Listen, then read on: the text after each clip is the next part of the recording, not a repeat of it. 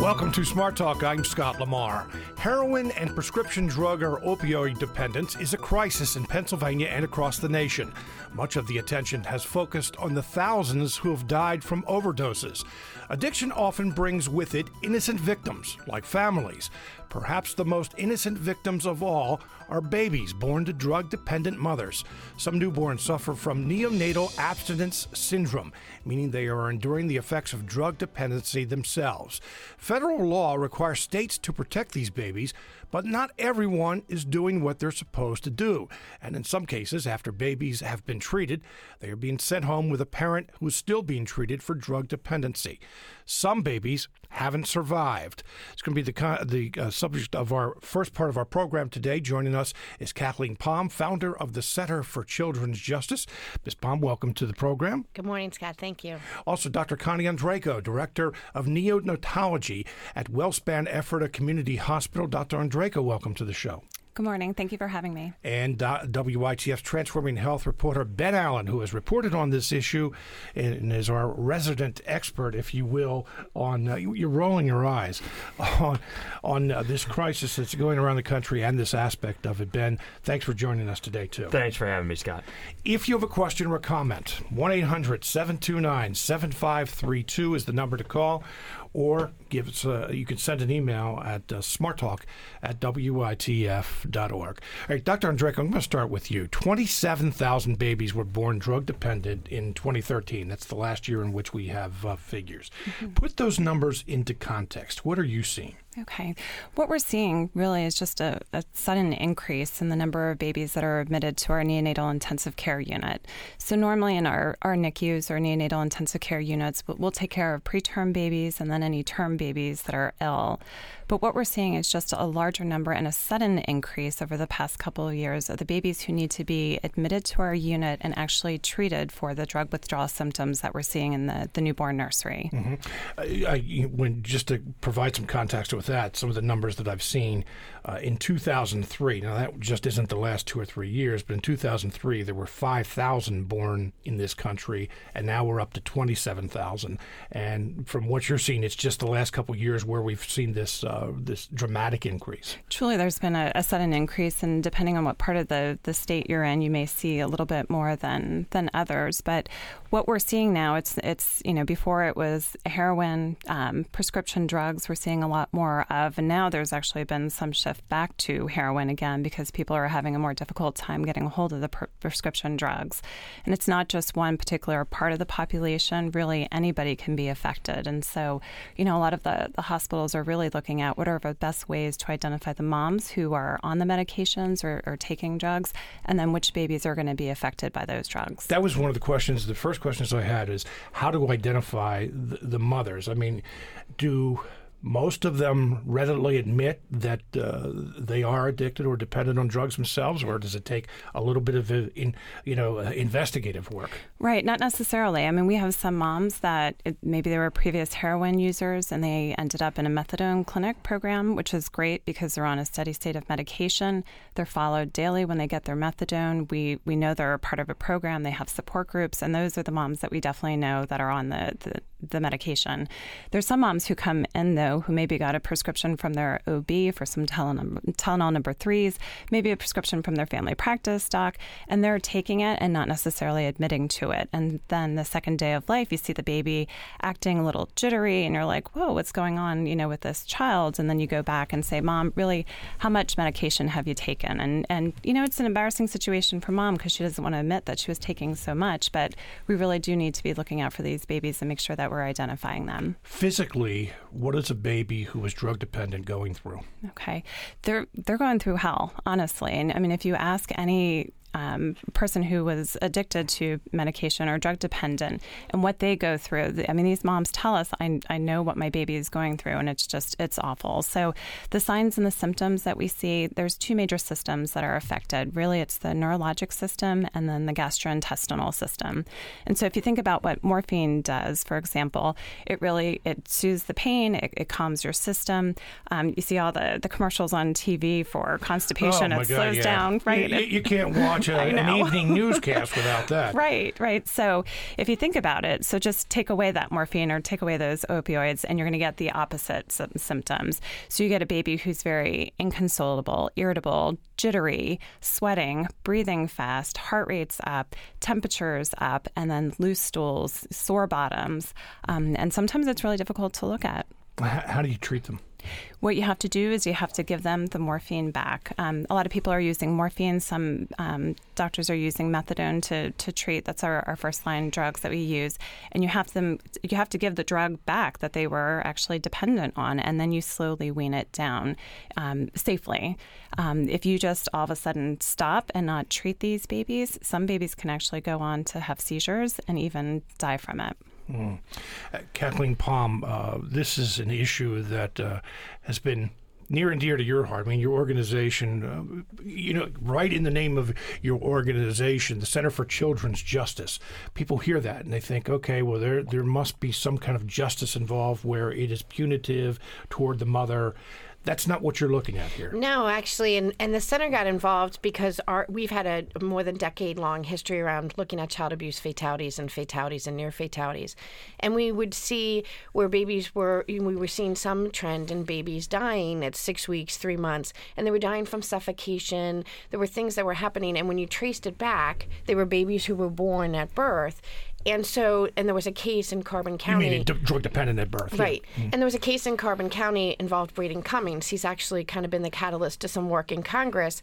And in Braden's case, it was just so eye-opening how we had so failed both mom and baby in that situation that we were like, we have to start to look at this. And it is tough because from our perspective, we have to be about how do we keep the baby safe, but you can't disconnect from the fact that babies come from moms. So we have to be looking at the safety and well-being of moms and the safety and well-being of babies. And that's why this work around the plans of safe care is so important, because we see it as you have to be paying attention and giving supports to both family and to the baby. And from our perspective, even though we're child protection, we believe child protection begins by having a healthcare response to this and a public health response to it. I would imagine that most people, when they look at the situation, before they've thought it through and understand the whole, context of what's going on, would say, I don't have a whole lot of compassion for a mother who abused drugs when she was pregnant. And that's where the punitive part comes in, that many people would like to see that mother punished. Well, I think that one of the reasons we've paid as much attention to the fact that neonatal abstinence syndrome can also lead from an exposure to a legal substance like methadone. So there are times that you have moms who are in fact in treatment trying to get clean and sober, but these are difficult times. It's not easy. Anyone who wants to take a pure punitive approach, and I get it, I have 3 young kids, but the reality is that addiction is a public health issue. It is a health issue. We wouldn't look at the person who has cancer with scorn. We wouldn't look at the person who has hypertension with scorn. So we have to really say, how do we, work to improve the health outcomes for mom? And then how, by consequence, do we improve the health outcomes for babies? Yeah, I asked that question, but I mean, and Ben, you can chime in on this, but one of the things I was going to say is that here at WITF, where we've done so much work on addiction and drug dependency, we've heard from many people over the last few years that society, even law enforcement, views it as a much different issue than they used to. Yep. It used to be a law enforcement issue, and now most people will say it is a medical issue. It is a healthcare issue. Well, Ben, I was going to say not to jump in here, but no, I want you to jump in. Ben. That's why you're here. One of the things that I think is important to also think about, Scott, is that when these babies are born, there is a report made to Children and Youth Services, and they do have to go through a process. There usually is some type of custody hearing, so it's also important to think about just the discipline on that side too. In most cases, and I can't speak to all cases, but I can say that I was in a NICU at Harrisburg Hospital doing a story just on this, and also doing a story on a social worker that they employ there to specifically handle these cases. And I think that there is a true recognition now, A, that this is a health problem, but B, that, you need to follow the steps and make sure that both mother, father, if he's in the picture, and baby are getting the best care. I was with that social worker, and it's a lot of stuff that, frankly, some of us would assume is basic stuff, but car seat checks and making sure mom has transportation to see baby every day, and making sure that other children in the picture have a chance to kind of relax and take it easy so that mom can focus on baby for the day. And that's so hard because mom needs to be bonding with that child so early in life. And for some of these mothers that may live 30, 45 minutes away, maybe working 6 days a week and may not have transportation, it can be really difficult. So I think that talking about how we need to get strict and we need to really try and figure out how to show these mothers what they've done wrong. Well, I think that really misses the point because it is such a systemic issue that requires a really holistic solution. All right, well, let's talk about a holistic solution. Dr. Andrejko, we talked about recognizing or the mothers admitting that, that they are drug dependent. But what kind of treatment is the mother getting at the same time? I mean, I assume, now I don't know what the law says, but, one of the reasons we're here today is we want to talk about the law and how it's not being strictly adhered to. But I don't know if there's a law out there or not, but what about when baby is being treated, mother is being treated too? And I think that's where we really need more support in our society is for our moms. Because again, as you mentioned, there's a lot of judgment passed on the moms because it is difficult to see a baby who's there crying for 3 hours straight and you're like, gosh, this is, all mom's fault. But I just wanted to share a story. I had come across a mom who had started drinking alcohol and smoking cigarettes when she was 12 years old. Because her father had given, her the drugs and the cigarettes. By 15, she was doing heroin. By 18, she was doing heroin, prescription drugs, and methamphetamine. And so, to me, we've failed from the time when that poor child was 12 years old, and now we're passing judgment on this 18-year-old. But she's in a program now. Now, some that are actually in programs, like methadone programs, they do get more support. But in general, after, the baby's born, a lot of times they go to a NICU, which is an open bay unit, where these children really need developmentally appropriate settings, just dim lights, quiet, which is hard to do in a big open bay NICU with all the alarms happening. And then moms can't stay over most of the time. And so now we've just separated moms and babies. And how is mom supposed to be really involved with, the care? Because she can't be there 24 hours a day in a lot of our NICUs. What kind of support is she getting? Raising a child's hard enough. I have 4 children at home, and it's just then to have a child who may be more irritable than a regular child, it's difficult. We don't have those support programs for moms afterwards. And I would just say one of the other things that, WITF has been wonderful through the years on childhood trauma and sexual abuse. And I think that's the other thing is when we confront someone who starts from a punitive perspective, we oftentimes say to them, do you understand the degree to which there's a threat of trauma through a lot of these women's lives? And so the use of drugs, the use of alcohol is actually something that was born out of oftentimes some childhood trauma. So, if and in the case of Braden Cummins, again, this young infant from Carbon County, that was so shocking because it was a mom who had her own involvement with child welfare. By the age of 20, she's now sitting in prison. Her baby's dead. Touch the criminal justice system, touch the child welfare system, touch the juvenile probation system. And so we really have to say, if we want to be so harsh about mom, we probably should turn the spotlight back on our systems and ourselves and say, have we thought about this in the right way? Have we thought about this in an interdisciplinary way? And Scott, let me just jump in here because the social worker at Pinnacle's NICU, she says oftentimes when she meets with mom for the first time or the first or second and third and fourth times, it takes a while for that mother to understand that she's not trying to take her child away because these mothers have been conditioned to fear that their child will get taken away and that these people in positions of authority are going to try and, rip the family apart. And as a result, it takes them a while to frankly open up to her. At least, this is what she says. And it can really hurt the process going forward unless you have someone like this social worker that I'm profiling that is persistent and always wants to be there and is always available and will take kids out for ice cream so mom can get 20 minutes with the baby in the NICU, and will go to court hearings and will do everything that you can that, we don't think of as quote-unquote health care, but is all a part of making sure that baby recovers. You're listening to the WITF Smart Talk on WITF, your home for NPR News and All Things Considered. Former Congressman James Greenwood had a big stake in this issue. We're going to be talking with him in just a moment. We'll be back in just a moment. You've heard a whole lot about the opioid crisis across the country, and we're talking about some of the innocent victims of that right now, babies that are born drug dependent.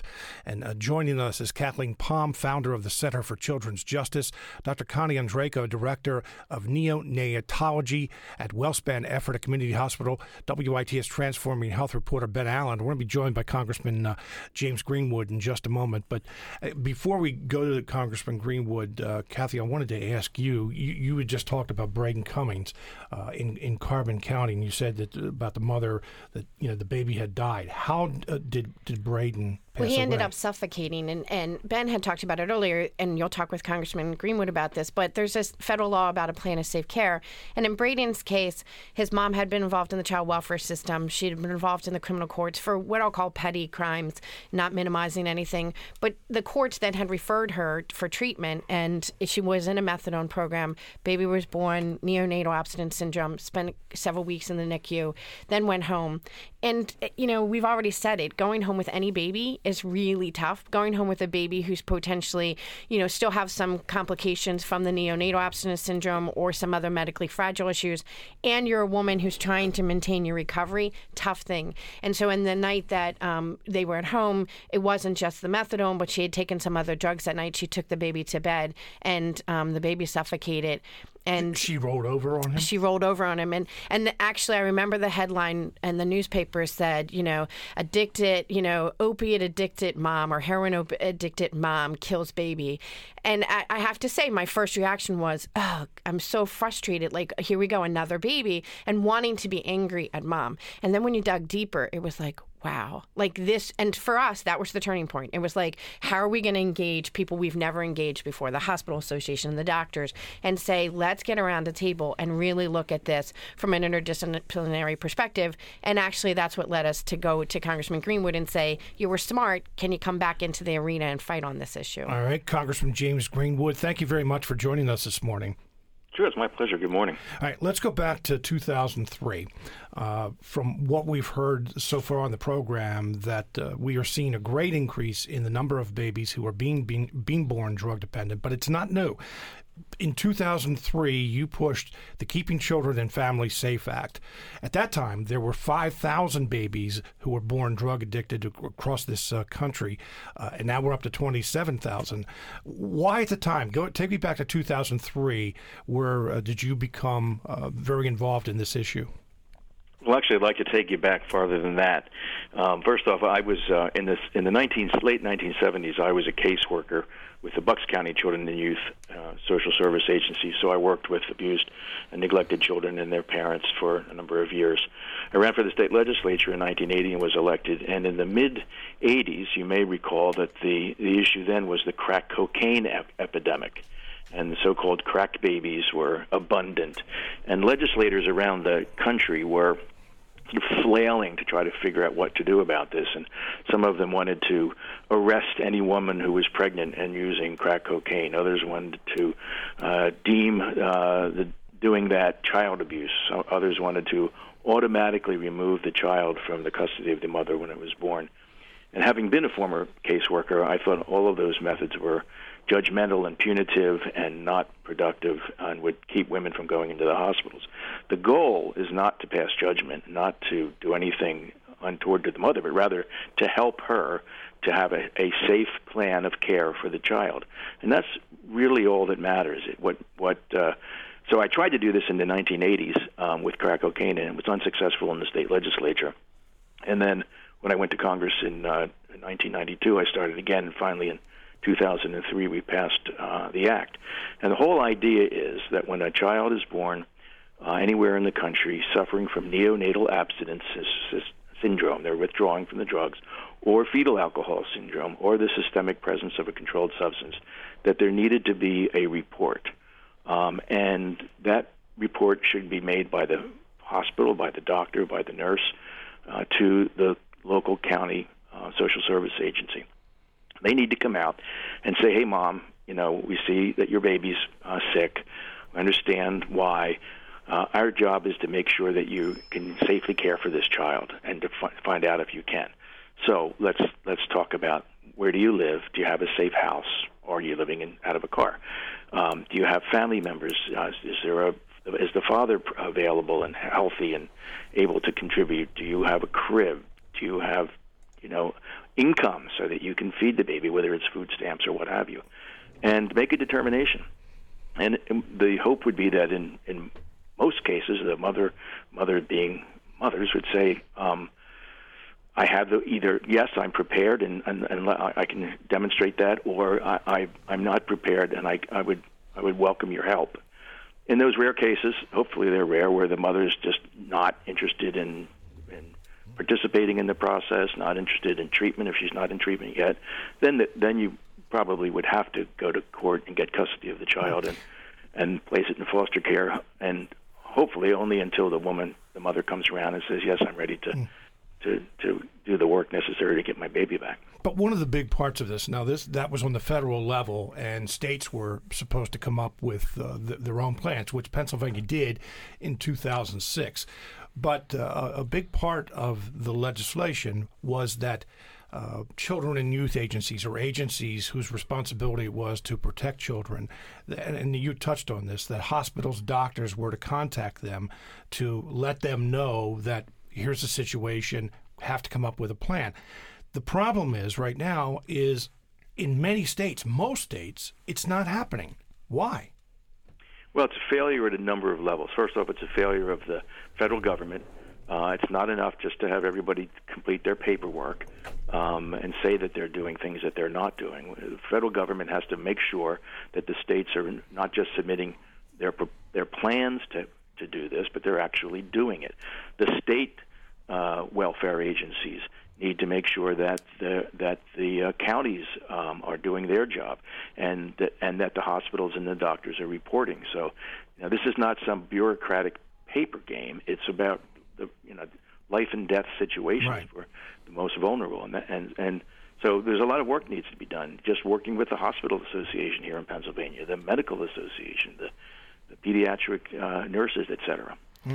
Go ahead. What were you saying, Kathy? It's really interesting because if you go back to the congressional record and Congressman Greenwood's work, it's, you see housing, you see home visits, you see treatment, you talk about physical health care. I mean, this was a congressman who stood on the floor who really said, look, we need to look at the full scope. The interesting thing is in 2003, we didn't have evidence-based home visiting, a federal line item for that.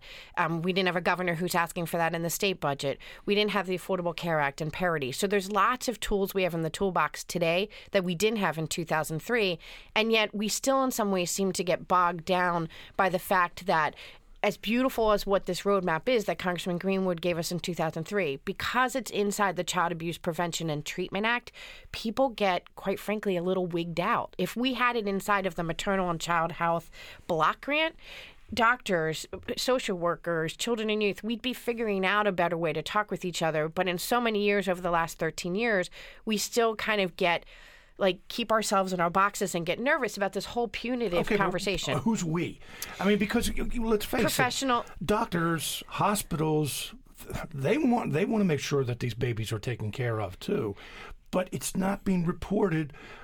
Figures I saw was like 40 states. Well, it's not being reported. And in fairness, I mean, actually, I would give more credit to the hospitals. I think there's actually more reports being made by the hospitals. The challenge is, what does children and youth do with this? We make it very clear in federal law. We make it very clear in state law. This is not a child abuse report. So our response has to be, we have tremendous, if we just look at Pennsylvania, tremendous pressure on the child welfare system. One of the things that's really interesting is that inside of this federal law about the reporting, we don't have any dollars attached to it. Largely, the federal federal dollars in child welfare are about when you take a child outside of a home. So some of this upfront, so a doctor says, I want to work with mom, she's wanting services and help, how can we put something in place? Even child welfare is stretched to figure out how to put that in place with no resources. There is another federal bill moving in Congress right now called the Family First Prevention Act that would finally say, of all those billions of dollars we spend on child welfare at the deep end, at the foster care end, which is needed, but let's redirect some of those dollars to really put plans of safe care and prevention services in place. So there's a lot of ways that there was a good plan in 2003, but no one's kind of followed up on it. And these are tough conversations, and we've let ourselves off the hook. Congressman Greenwood, let's talk about that. I mean, was there money attached to your bill, enough money, and what is that money spent on?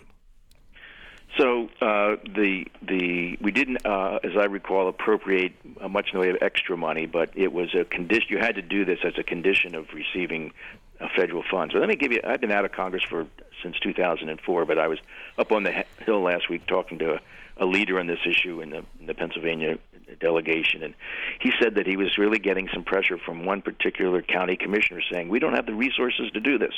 We don't have the resources to do this. Well, first off, they do, because this is not, for most counties, this is certainly not an everyday thing. Most counties experience a handful of these cases in the course of a year.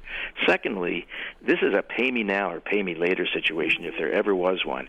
If a child is born to an addict and goes home, and that addict is not, for whatever reason, is not able to properly care for the child, and the child is in a chaotic situation, perhaps abused, perhaps neglected, you're going to find that child again. The county's going to be back there when there is a child abuse report, and now you're forced to take custody. You're forced to pay foster parents on a monthly basis, and all that it takes to care for a child.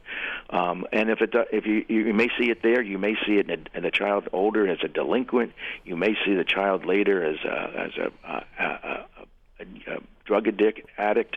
So, this is such a classic example of whether society steps up at the beginning of this process and gives this child a fair shot to grow up healthy mentally and physically and become a good, productive member of society, or whether this cycle continues. I heard the young lady talk about a woman, the mother was, smoking cigarettes when she was 12 and so forth. Well, if you went back to her early days, probably the cycle could have been broken there. And, but you will know, and I hate to say this because it sounds like looking at the world with the glass half empty, but we very often in this country, whether it's government, whether it's a lot of other bureaucracy, we tend to think short-term rather than long-term. Well, that's the problem. It's a problem with human nature. Right, it's a problem with political cycles. And I give Cathleen Palm all the credit in the world because she's like a dog with a bone on this issue. She's just been persistent, and that's what it takes. We have to.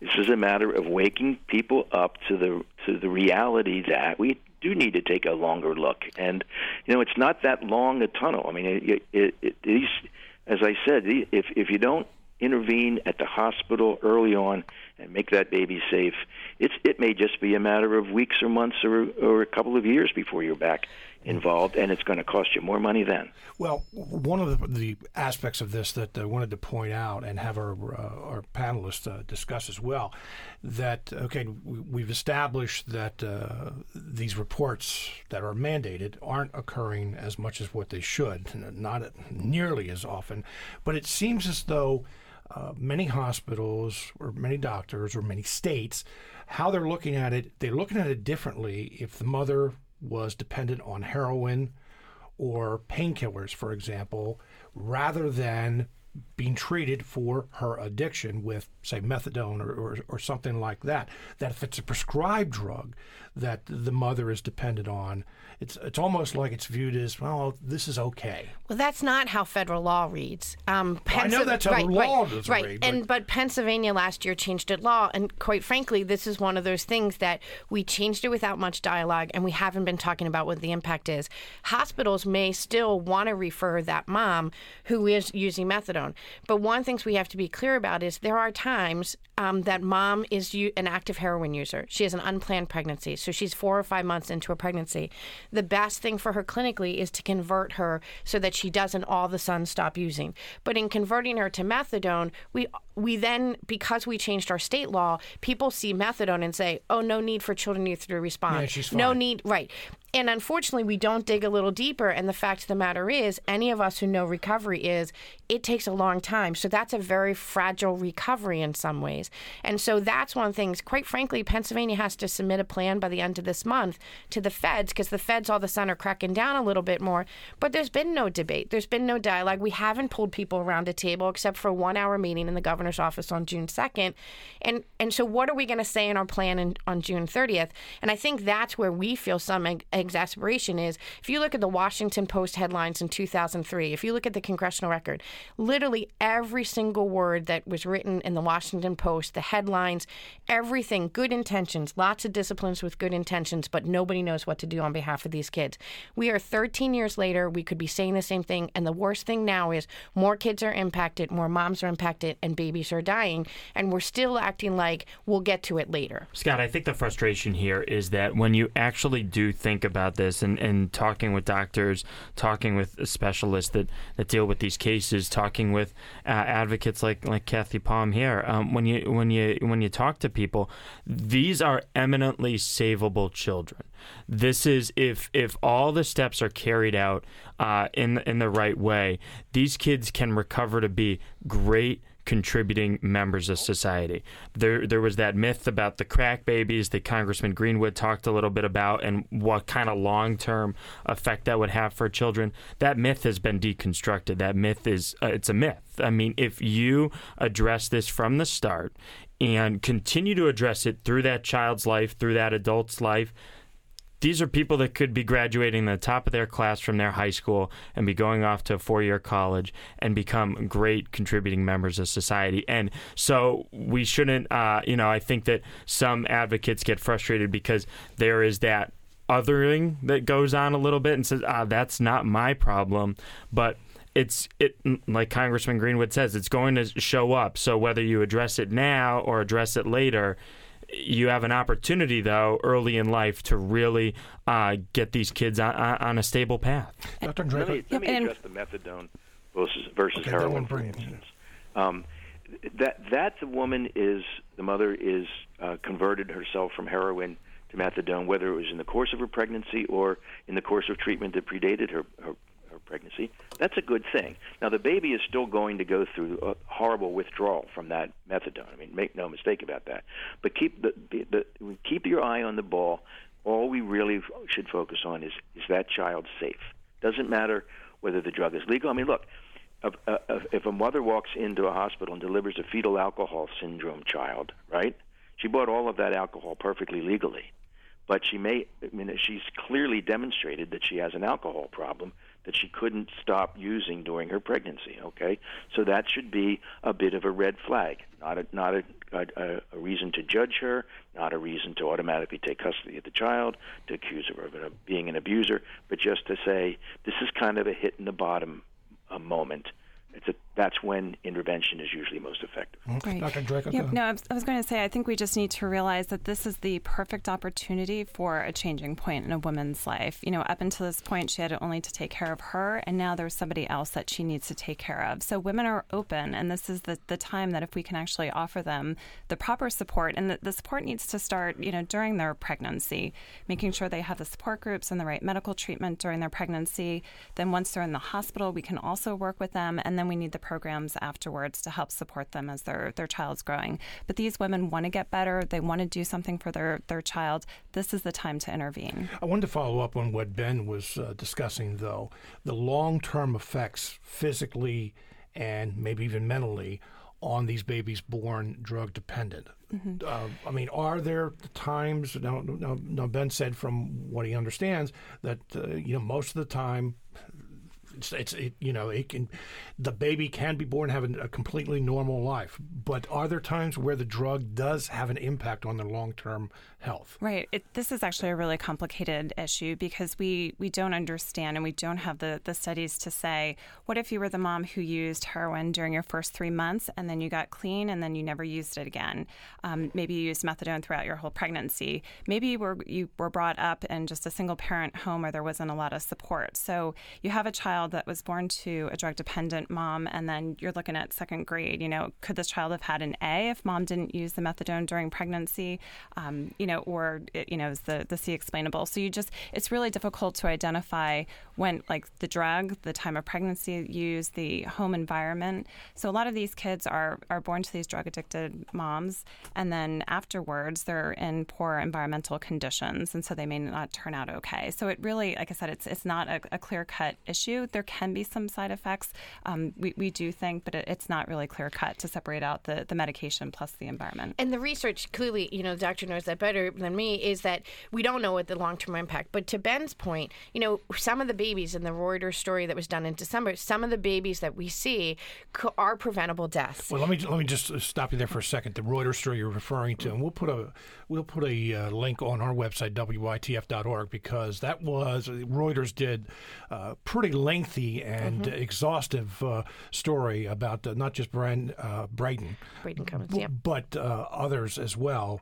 And we're also talked with Congressman Greenwood. But we'll put a link on there. But go ahead. I'm sorry I interrupted you. No. I was just going to say that, I think that's the thing. That's what's been motivating us, is that you can see that there are ways that if there were support, if we were involved with families early on, again, it's still a voluntary process, but how do you prevent deaths? So I think we don't necessarily have all the research we need about long-term impact in terms of early childhood and through teen years. But one of the things we do see is we know that if we can have the proper supports, if mom's feeling supported, if she has access to treatment, if there's home visiting, those types of things could be preventing infants. We should stop reading about 6-week-olds that are suffocating and calling it a terrible accident. It is a terrible accident, but it's also, the reality is it was preventable, and we should focus on the prevention. And we just need to remember that a lot of these women did make poor choices in their life. They probably alienated their family because they stole thousands of dollars in order to support their drug habit. So they really don't have the social support after birth, and they're really truly by themselves. And if they're, and if the father of the child has left, then who can they really lean on? We have an email here from a listener. Crystal wants to know, a relative is about 7 months pregnant and addicted to either heroin or meth. She's out of state and stopped speaking to her entire family. What is the best thing that we as family can do to help her other small children, and her baby? Yeah, I think that's one of the things, to the doctor's point. I think we don't back it up enough. We really need to be talking about plans of safe care when mom's pregnant. Ideally, we prevent pregnancies that are unplanned when someone's in an active addiction. But I would encourage them, to gather the resources that are available for treatment. Pregnant women are the top priority in this country for treatment. One of the top priorities. So I would gather in your state what are the resources for treatment for a pregnant woman. Also, some of the home visiting that engage moms that are pregnant. Even if there was some involvement with children youth's not going to get involved when the woman's pregnant. So you're really dependent much more on the healthcare system. But the hard part about this, it's not easy, period, right. But the real hard part about this is it doesn't sound like this woman wants any help, right? At least from her family. Right. And that's... Yeah, and hospitals are going to figure that out. There's certain risk factors that we see that we know, we really need to do a urine toxicology screen on mom when she comes into the hospital. So limited or no prenatal care is one of them. And if she's using heroin, just, having track marks. So physical exam findings will tell us, we really need to take a look a little bit more closely. And then the baby's going to start to have signs of withdrawal if she's using. So if she is not seeking any support, we hope that she's going to go into a hospital and deliver, and then that hospital should be able to recognize that something's happening. At 7 months pregnant, is that baby already addicted, already dependent? That's a great question, because if she should all of a sudden deliver at this point, actually our preterm babies show a lot less signs of withdrawal than our term babies. And some of that is really? just... And some of that is just the neurologic immaturity of the baby. So it's usually 34, 35 weeks gestation and up. That's when we see the more severe symptoms from our babies. And if I recall from the email, there were other children involved. So this may be one of those times where you do want to call children and youth, because it may be that the children that are already here and living with mom are at risk. And so, hopefully by engaging, again, that looks punitive to engage children and youth, but oftentimes children and youth don't remove kids. We figure out a way to engage for services. We figure out a way to be supportive. And so in this case, you could be helping the children that are here and potentially getting mom connected to services that are helpful for the rest of the pregnancy. We only have a few minutes left. Congressman Greenwood, from a legislative point of view, from a law, I'm not going to say law enforcement, from your legislation that was passed 13 years ago, what has to happen? Well, I think a number of things have happened. I think, and I'm going to give Kathleen a lot of credit for this, the Congress has been alerted, the Obama administration has been alerted, the Wolf administration has been alerted. I think it's becoming increasingly apparent to doctors and hospitals and nurses and the county children and youth agencies that this is their responsibility. But we have to be unrelenting. We can get people excited now, and they can go back to sleep. So it's the Cathleen Palms of the world, and the former congressman of the world, and the doctor and the reporters all have to just not let this issue go to sleep, as long as we see these kids falling tragically through the cracks. Kathleen, I'll let you have the last word here. What needs to happen? Just following up on what Congressman Greenwood said. Well, it's interesting. We called for a task force in the state, and we were hesitant to do that because we've done that once before on child protection, and we've created a big pressure point on the child welfare system. But this is complicated. We just did in 45 minutes. We've identified housing, healthcare. So we really need, in a very intentional way, the legislature, the governor's office, all of us to be committed to getting around a table and saying, so what does a plan of safe care look like? How do we do it? Congress is going to do their thing. We're going to keep urging Congress not just to want to whack states over the head and say you're not complying, but to also give states the resources. And there are existing resources states could use. They just have to pull them together in a different way than they have. But this is going to take us sitting around a table and figuring out, I don't know very much about this. I just know it's possible we can do something different if we start bringing people around the table and encouraging us to talk, and not in a punitive way, and not paint ourselves into a box of I'm here on behalf of the mom or I'm here on behalf of the children. I'm actually here on behalf of the mother-child dyad, and I think we can prevent abuse, and I think we can prevent kids from dying, and we should be working to protect moms as well. Kathleen Palm is the founder of the Center for Children's Justice. Former Congressman James Greenwood, Dr. Connie Andrejko, Director of Neonatology at Wellspan Ephrata Community Hospital, and WITF's Transforming Health reporter Ben Allen. Thank all of you for being with us today. Thanks, Scott. Thank you. Okay. And I wanted to let you know that this is part of WITF's Transforming Health initiative. For Transforming Health, we take a deeper look at the changing tide of healthcare. Check out WITF's Transforming Health online. From policy to personal choices, we're taking a comprehensive look at today's health system. Online at transforminghealth.org, a partnership of WITF, Penn State Health, and Wellspan Health. You're listening to Smart Talk on WITF, your home for NPR News and all things regional. I'm Scott Lamar. You've probably heard a lot about this in the last week or so. Last week, Philadelphia became the first major city in the country to enact what has become known as a soda tax. A cent-and-a-half tax will be added to every ounce of soda or other sweet drinks. The revenue will be used for several causes, including preschool. Cities across the country are watching to see what happens in Philadelphia. To tell us more is WHYY and Philadelphia reporter Katie Colaneri. Katie, welcome to the program. All right, hold on just a second here. Katie, are you there? I'm here. Can you hear me? Yeah, now I can. I couldn't hear you before. Right, okay. Sorry about that. That's all right. All right, Katie, provide a little bit of background, because, one of the reasons we wanted to do this is not just a Philadelphia issue. It is right now, but as I said, the entire country is watching what's going on right now. So provide some background.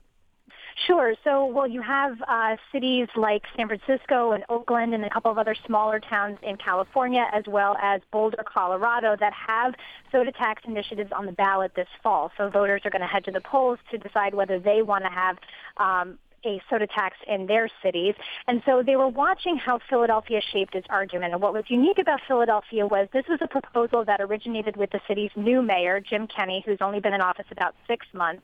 And he wanted originally a 3 cents per ounce tax on sugary drinks. So that includes sodas and iced teas and energy drinks and anything with added sugar. And diet drinks originally were exempt. And he was framing it not as a public health issue as other soda tax proposals have been framed, but he kind of said, look, we need revenue. This is the poorest big city in America, and I've got stuff that I campaigned on, and a soda tax would help raise the revenue that we need for this. And so that stuff includes expanding pre-K. Mayor Kenney has a universal pre-K plan. He also wants to do a major initiative to replace some of the city's aging recreation centers and libraries, which are more than a century old. So he really pushed this as a revenue initiative that would help a very poor city, not as, kind of the typical, what gets framed as the quote-unquote nanny state argument of, we want to control what people drink and discourage them from drinking soda. Yeah, I think a lot of people, when they first heard what Mayor Kenney had proposed, thought back to New York City. And what Michael Bloomberg, when he was mayor of New York, now he was looking at it from a health point of view, and it was different in that it was sweet drinks above a certain level. But, Mayor Kenney made no bones about it that this was a revenue raiser. And originally it was supposed to be 3 cents per ounce. Now it's down to a cent and a half. But give us a sense of what that adds to a sugary drink. Right. So that would add about 18 cents to sort of your typical can, and that's if all of the 1.5 cents per ounce gets passed on to the consumer. I should note that the 1.5 cents is actually levied on the distributor, so that's the wholesale guys who sell to the retailers, like your corner stores or your supermarkets, that then sell to us.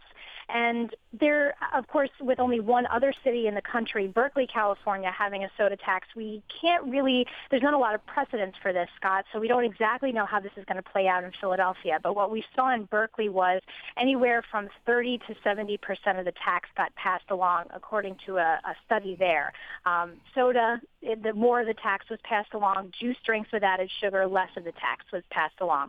So it's really up to the distributors who are selling these drinks how much of that gets passed on to the retailer, and then how much the retailer wants to pass the tax along to the consumer. So if the full tax is passed on to the consumer, we're looking at about 18 cents for a typical can. This surprised some people that Philadelphia was able to get this passed because there were some major lobbying efforts, advertising. The soda companies came out, the beverage lobbying firms came out and were against it. But I mean, it won by a pretty substantial vote in the city council. But what were some of the arguments that those against it had to say? Well, yeah, and so I should say that the campaign against this was funded by the American Beverage Association, which is a national trade group that's largely funded by the big soda companies that you think of like Coke and Pepsi. And they spent about $5 million on ads. That's the most recent figure that we have. People were pummeled. TV, radio, every time you turned it on, you heard or saw an anti-soda tax ad. And so their central argument, the way they framed it, was they called it a grocery tax. They tried to kind of convince lower-income Philadelphians that this was going to really hit their wallets.